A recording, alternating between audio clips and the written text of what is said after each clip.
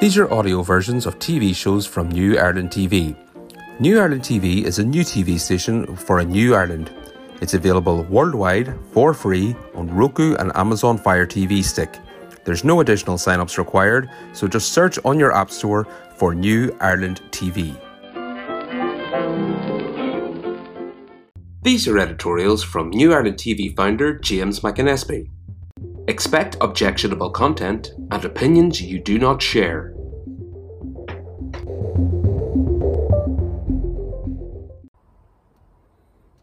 Hello, it's James McAnespie here, founder of New Ireland TV.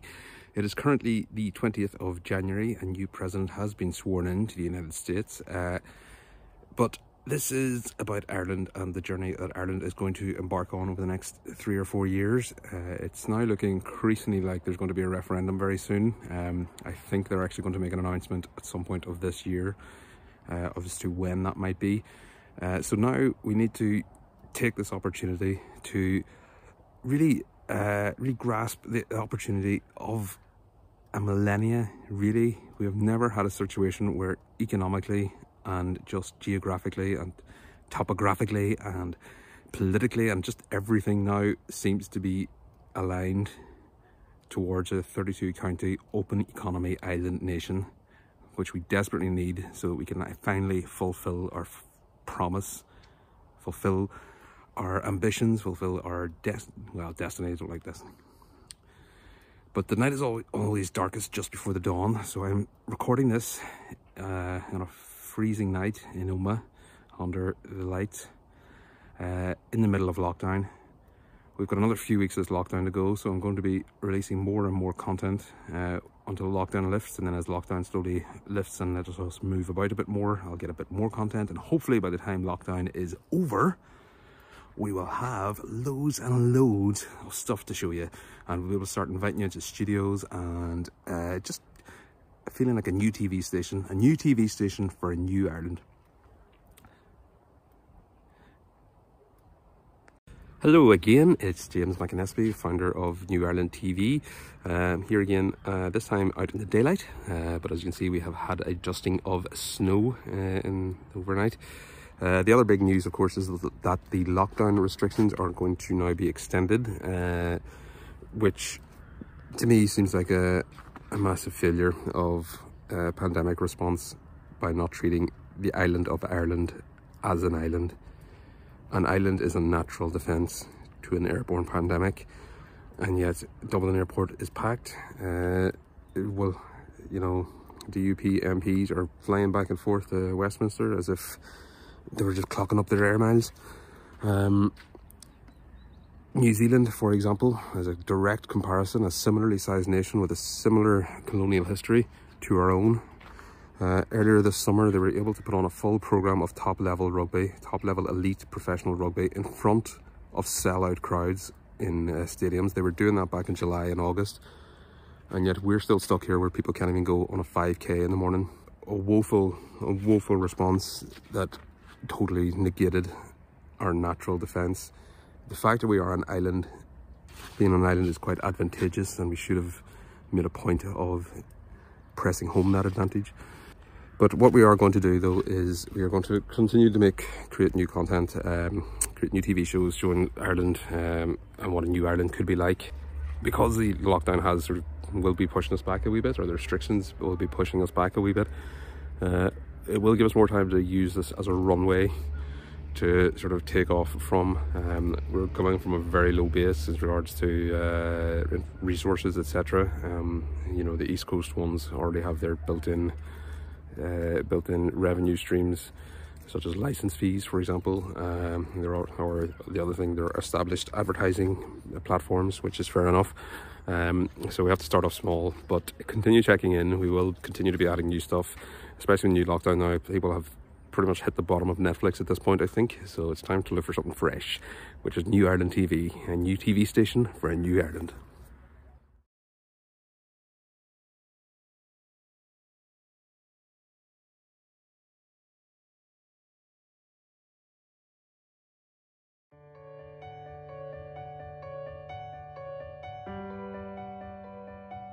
Hello, James McAnespie here, founder of New Ireland TV. It is the 24th of January today. Well, the big news today is that Scotland, specifically Nicola Sturgeon, has declared that if the SNP should win the May Assembly elections, she will go ahead and run a referendum with or without the permission of Whitehall. We discussed this quite extensively in the Michael Collins episode of Chatting Pictures podcast. They'll get to an impasse where Boris will not let them have a referendum. So at that point, what is their options? To hold their own illegitimate, in quotes, referendum, or to totally, as a parliament, start ignoring and refusing the British Empire. And I posited that sooner or later Boris Johnson is going to have to be faced with the situation where he will have to put handcuffs onto Nicola Sturgeon if she keeps going this way. At what point will we get to that? Will Nicola Sturgeon spend the night in a prison cell before the UK forces of security start bashing heads? That's the position we're going to find ourselves in within the next 2 or 3 years now. We are definitely on a path that is unprecedented, really, in the amount of changes we are going to see. Pretty much this has been on the pipeline since the Brexit. As soon as Brexit was an issue, this was always going to be a possibility. I didn't actually think we'd get this far down the road so quickly, but such is the incompetence of the supporters of the United Kingdom as an entity that they kept shooting themselves in the foot at every chance they had to bolster Northern Ireland's and Scotland's relationship to Westminster. For example, when they sabotaged and torpedoed Theresa May's Brexit deal, which actually would have been the best of all worlds, and we would be 2 or 3 years into a Brexit that would have been probably forgotten about by this point if it had have actually passed Theresa May's deal. But here we are now. Gordon Brown has weighed in. He seems to have a lot of affiliation for the entity of the United Kingdom. To be fair, he was a Prime Minister of it for a very brief moment, remember that? But he has been retired for 10 years now, and yet he seems to be the only person that the London media can get to speak persuasively from Scotland on the Scottish issue.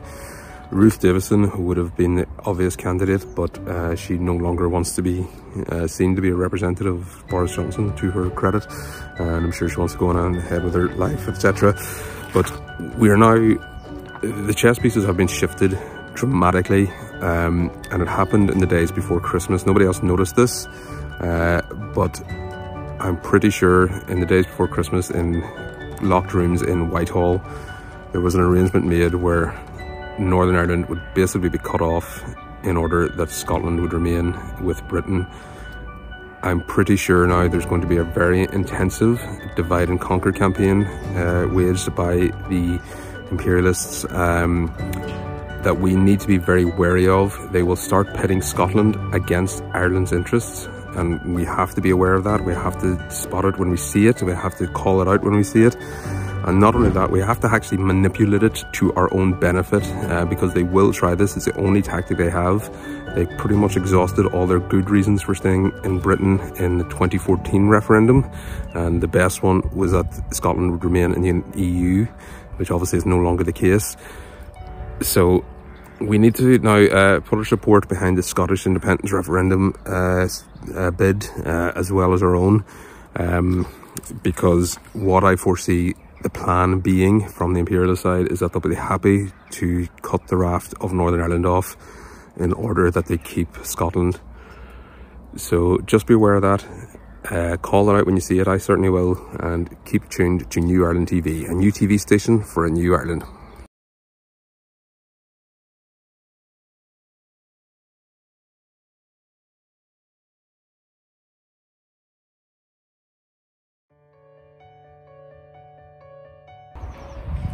Hello and welcome. Oh, that's my father's head intro. Hello, it's James McAnespie here, founder of New Ireland TV. The 29th of January, spring is starting to rear its head. It's a lot brighter, the evening's getting a bit longer. I'm seeing some birds that I haven't seen so far. I think I might have just spotted an oriole, but I'll need to check on that, possibly a wren as well. But anyway, I wanted to talk about yesterday. The Ireland's Future released a set of documents regarding their strategies and proposals for what to do to advance the cause of a referendum. Now, I haven't got through all those documents yet. I only received them yesterday, and I've been filming and launching a TV station. Don't know if you've heard of it, New Ireland TV, a new TV station for a new Ireland. But I did watch the discussion they were having last night in regards to setting up a border poll, and mostly what they were saying is we are now in a referendum footing, we just need to get a date. But what needs to happen is that the infrastructure of all Ireland institutions needs to be more solidified and in some cases established. So for example, there are far too many quangos and government bodies and institutions that are they're just doubling up the workload by just having unnecessarily parallel institutions that are effectively enforcing the same standards, because they're enforcing EU standards, so they're enforcing the same standards. There's a few exceptions to this. For example, Ireland Waterways administers the major water bodies of water across the island.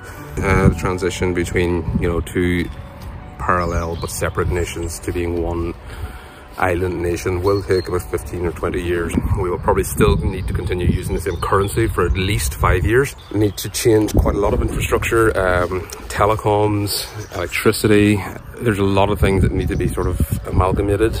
A business can start in a new Ireland and have clarity as to what its regulatory responsibilities are, because at the minute, and I can say this from personal experience, half the time I'm just sort of guessing if I'm actually covered by regulations, or if I need to do two separate jurisdictions. So as I said, so it'll be a long time for a transition, and it may be that we need to consider possibly in the interim a federated state with the two Belfast and Dublin governments. But again, I haven't read through the proposals, so I'm going to read through those and answer them properly. But what I did want to address was their attitude appears to be that all the movement needs to come from the governing establishment, the governing class, which I disagree with. The movement needs to come from the ground up. It needs to be a people-led movement. It needs to be a community-led movement. It needs to be from the people just asserting their right to self-determination. If we just wait for the politicians, they're going to hem and ha and come up with all sorts of excuses to not have to make a decision because they're scared of their career if they make a decision the public don't like. So all politicians ever do anyway is wait to see what the public discourse is and then try to follow it. Politicians politic. It's just the way it is. They were particularly scathing on the Irish government dragging their heels on this, which is true. I'll specifically mention Senator Neil Richmond, who I've seen on TV panel shows and stuff. Anytime the idea of a border poll comes up or a referendum, he says, well, they always say, oh, it's too divisive. Well, of course it's divisive. We were partitioned and then we were systematically divided and conquered. So yes, the idea of a mechanism to rid ourselves of that is going to be divisive. Go ahead, sir.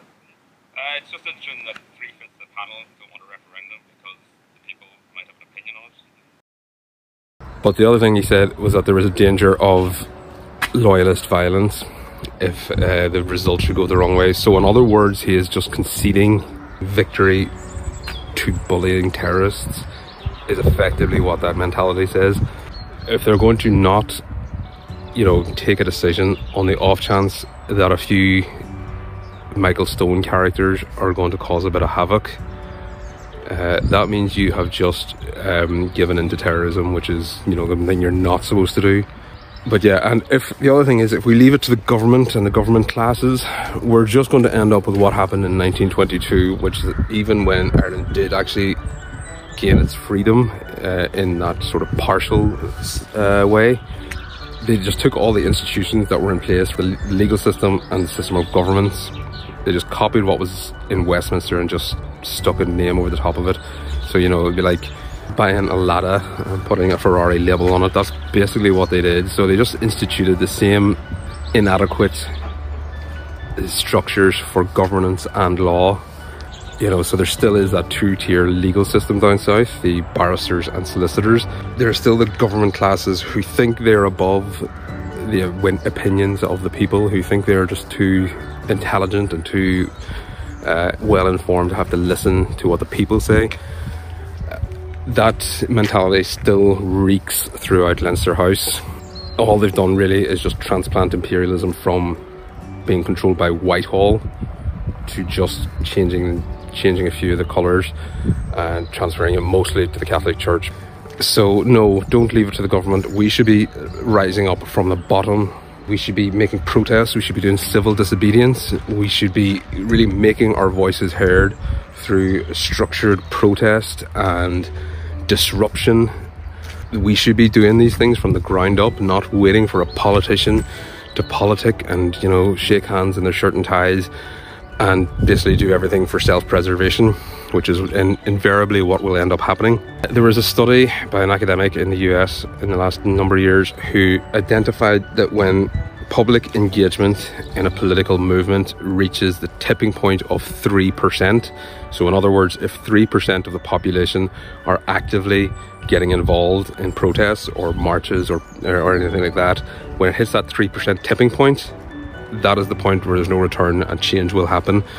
That's what we need to be working towards. 3% of the population actively saying we do not want to live under the auspices of a Whitehall government anymore. We want self-determination. We want full access and benefits of being in the EU, and we want to stop paying for an imperialist system of government which does nothing but acts in the detriment of the people on the ground. And I mean that for English people, for Scottish people, for Welsh people, for Irish people, for Indian people, for Australian people, for New Zealand people, for United States people.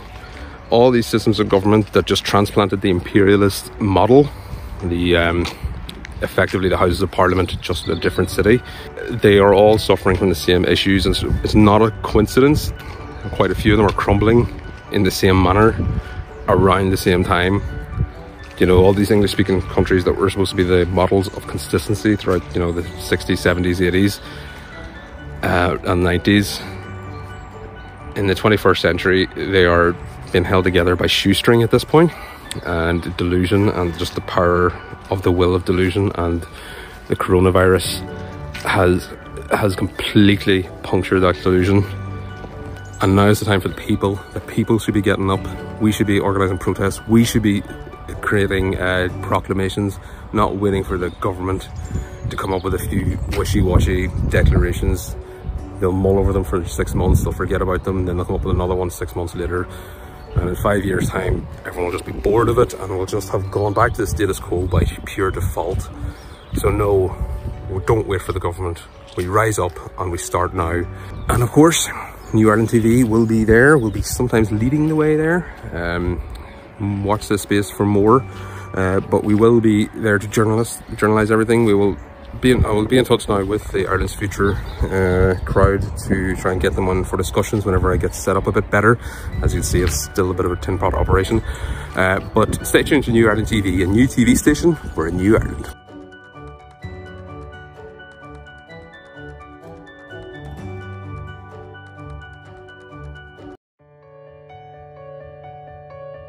Hello again, James McAnespie, founder of New Ireland TV, back again on this, the 27th of January. The big news today is that Reddit has pretty much torpedoed capitalism. A subreddit on Reddit, obviously, called Wall Street Bets.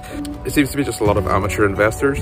We're trying to sort of predict short selling They were trying to predict short selling on the New York Stock Exchange, and they successfully did it with a company called GameStop. Basically, it's a business that looks like it doesn't have a lot of future because it's a bricks and mortar video games company, whereas the entire industry seems to be moving to online shop fronts and storefronts, and the bricks and away from physical sales in that industry. The market really wants to move in that direction. So GameStop was looking like a sort of bad investment. So we had a lot of vulture capitalists were coming in to basically bet on the fact that the shares would go down. And so this subreddit, this forum of amateur investors, decided to bet against the short selling and seem to be winning, and they seem to be winning massively. The short sellers needed to guarantee that they were going to continue to buy the shares. They were expecting the shares to be, you know, much lower than they paid for them, but in fact they were more expensive than what they paid for them. And a lot of these vulture capitalists are at billions of dollars. And all I can say is, the entire stock exchange and stocks and shares is just an absolute joke. It's basically just a very expensive gambling forum. You bet on, say, the price of oil is going to go up or down in 3 months' time. That's basically a lot of what they're doing. That's selling futures. There's a lot of them where they will bet on mergers and acquisitions. So all they want to see is more mergers and acquisitions. So you can have, what it turns into then is that down on the high street, so you come away from Wall Street, you go down to the high street, and instead of having, you know, vibrant businesses that are serving their communities from the ground up or created innovations in products or services, what you have is now businesses are starting up with the express intention of being bought out. They're not serving their customers and not even looking to necessarily make profit. They're just looking to be sold. And it's making capitalism eat itself, which it has been doing for about 100 years, but now it's becoming so ridiculously unsustainable that even people who would have normally been a supporter of stocks and shares or even investors are sitting looking and thinking, this is not a sustainable model. The entire modus operandi of capitalism is growth, and it's always infinite growth, which is obviously impossible. Any person who studies thermodynamics will know that infinite growth is just not possible. Sooner or later, someone will have to crash down. Now, usually this meant a sort of correction in the markets. So you had the things like the Wall Street crash of 1929 and that sort of thing, and right up to the 80s. But then they stopped letting the market correct itself. They started bailing out the financial institutions every time it looked like there might be something going on. So for example, if the New York Stock Exchange fell more than 20%, they would close the market immediately. So they weren't actually operating a free market economy. They were operating a protection racket. The numbers involved in the stock exchange, so you're talking about tens of billions and trillions of pounds changing hands on a daily basis. That is all imaginary. There is no way that they could actually produce that value of currency in one physical space, even if the entire physical space was the entirety of the surface area of the landmass on the planet. It has been maintained with a pathological fervor by most of the G20 governments across the world, most of the English language governments across the world, quite a few of the French speaking languages across the world. You're sort of seeing the pattern here, aren't you? A lot of the Spanish speaking nations across the world. Just basically the imperialists and the post-imperialist economies all are wedded to this idea of, you know, infinite growth, the consumer, the employee, infinite growth. As long as the shareholders are happy, that's all that matters. I think most people now on ground level are starting to realize this. I think now that even people, as I said, who would have traditionally been the sort of wannabe stocks and share types, the chattering classes, are now even getting to the point where they cannot without irony defend the scenario where the likes of Jeff Bezos is the richest person in the history of the planet on paper. My solution to this is the bread standard. I can tell you more about that in a separate video.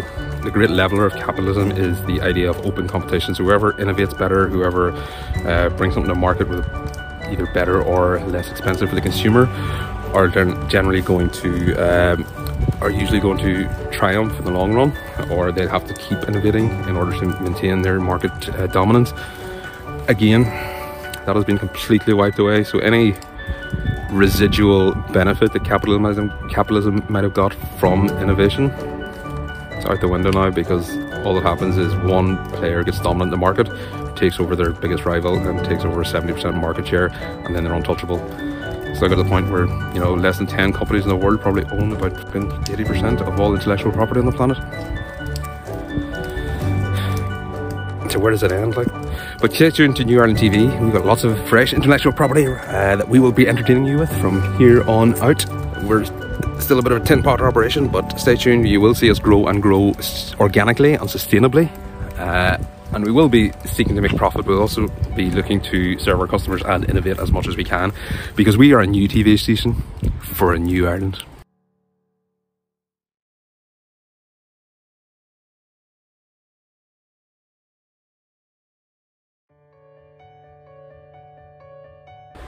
James McAnespie here, founder of New Ireland TV. It is the 31st of January, so officially the end of the first month of the new year.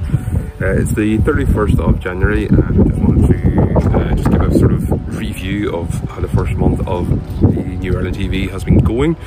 But there has been actually far too much going on in 31 days that, you know, it feels like I should be reviewing the news. Pretty much everywhere around the world is riots going on at the minute. The Vélodrome in Paris, the Indian farmers. The United States hasn't really settled down yet. Well, has, but on a very, very tense way. Netherlands, in Amsterdam, they're rioting. Like, there's riots happening all over the place. And as Martin Luther King said, the riot is the language of the unheard. Bizarrely, the only location that doesn't seem to be having rioting at the moment is the little statelet upon which I live in, which is renowned for its recreational rioting. And to be fair, the ones going around the tractors in India did look like they were having a class crack, to be fair. So I can't say it necessarily disproved. There we go. What's happening in Northern Ireland at the moment is that there's a lot of tension regarding Brexit, obviously, and the fallout from the protocol, which was very, very briefly invoked by the EU, which didn't completely derail our ambitions, but it's certainly given them ammunition now we'll not hear the end of for about 2 or 3 years. That the first side to invoke Article 16 was the European Union. Yeah, the other thing I wanted to do a quick video of as well, I wanted to start showing sports news. That Celtic Football Club has announced they're getting a new chairman. So actually even bigger news than potentially Neil Lennon getting fired is actually his boss changing hands. So I wanted to have a bit of a discussion about that in regards to their future in a potential European Super League, but I'll get around to that at some point during the week. Vaccine fallout. I wanted to do a whole big thing in the vaccines, the Oxford variation. I have a lot to say about that, and it's not particularly flattering to the Oxford University and their lab and scientific method. So that was all stuff that I've just encountered in the first month of this venture. As I said, the shifting tectonics of geopolitics at the minute is of a magnitude that has not been seen since the end of World War II.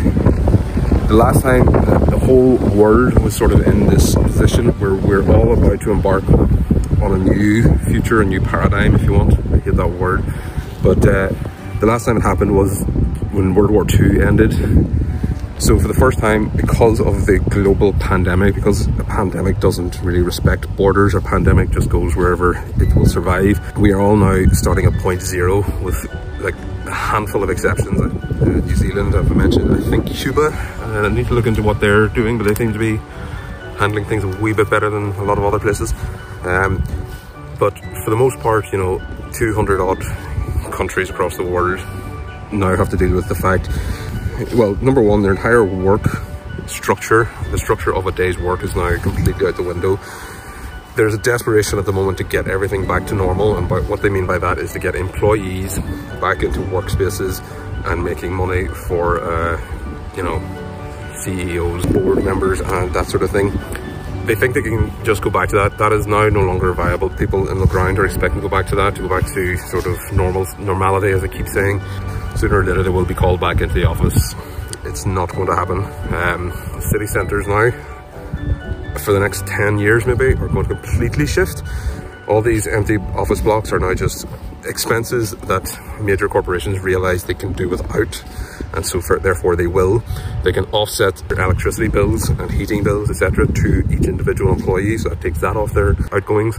So they're all very happy with the scenario of keep the employee paying for their internet, for their heat, for their electricity, and we will continue to reap full profits. We will not pay them any more. In fact, it'll be even easier to stop paying them more, because as they're individuals, they will have less opportunity to discuss, you know, collective bargaining and that sort of thing.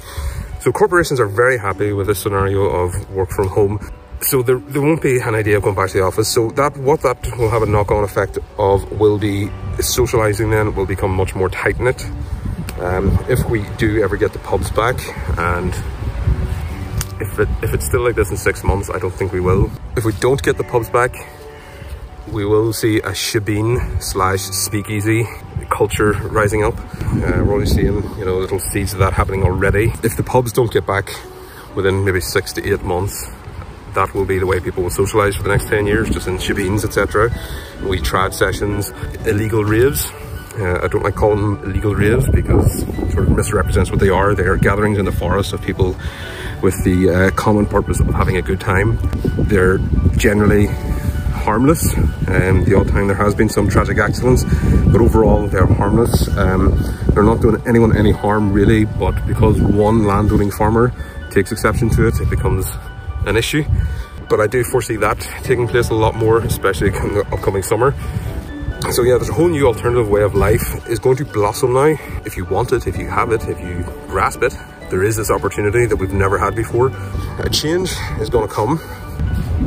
There's going to be a lot of difficulties as we try and map our way through this to a society that we are happy with, that we feel reflects us. I don't think it's going to happen under a Whitehall government. The Whitehall government is too obsessed with control. They're too obsessed with profiteering. They're too obsessed with capitalism. They're not in any way interested in the welfare of the people that voted for them. So as I said, the world has changed. Peter Hitchens in the Daily Mail today, the Mail on Sunday, an imperialist to the core, has even suggested letting Scotland go because it would help England thrive better. And I don't necessarily think he's wrong about that.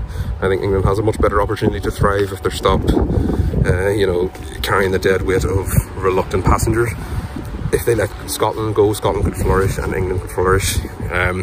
So the 21st century is only really getting started now. I mentioned before, the first couple of decades of the 20th century, you wouldn't really identify as the 20th century. You only really sort of think of Titanic happening, and then some vague ideas of like Western towns, or, you know, just electricity, towns with small bit of electricity. Like, there's not really much to identify the 20th century until really the interwar years and the roaring 20s. So we've got a lot of places to go to. This is just 1 month and we've already had so much to speak about. As I said, I did not expect to have so much material to draw upon so soon, but such is the period of flux we're in, that this will happen quite a lot, and I will try my best to keep people informed about it in a praiseworthy but fair way, because this is New Ireland TV, a new TV station for a new Ireland.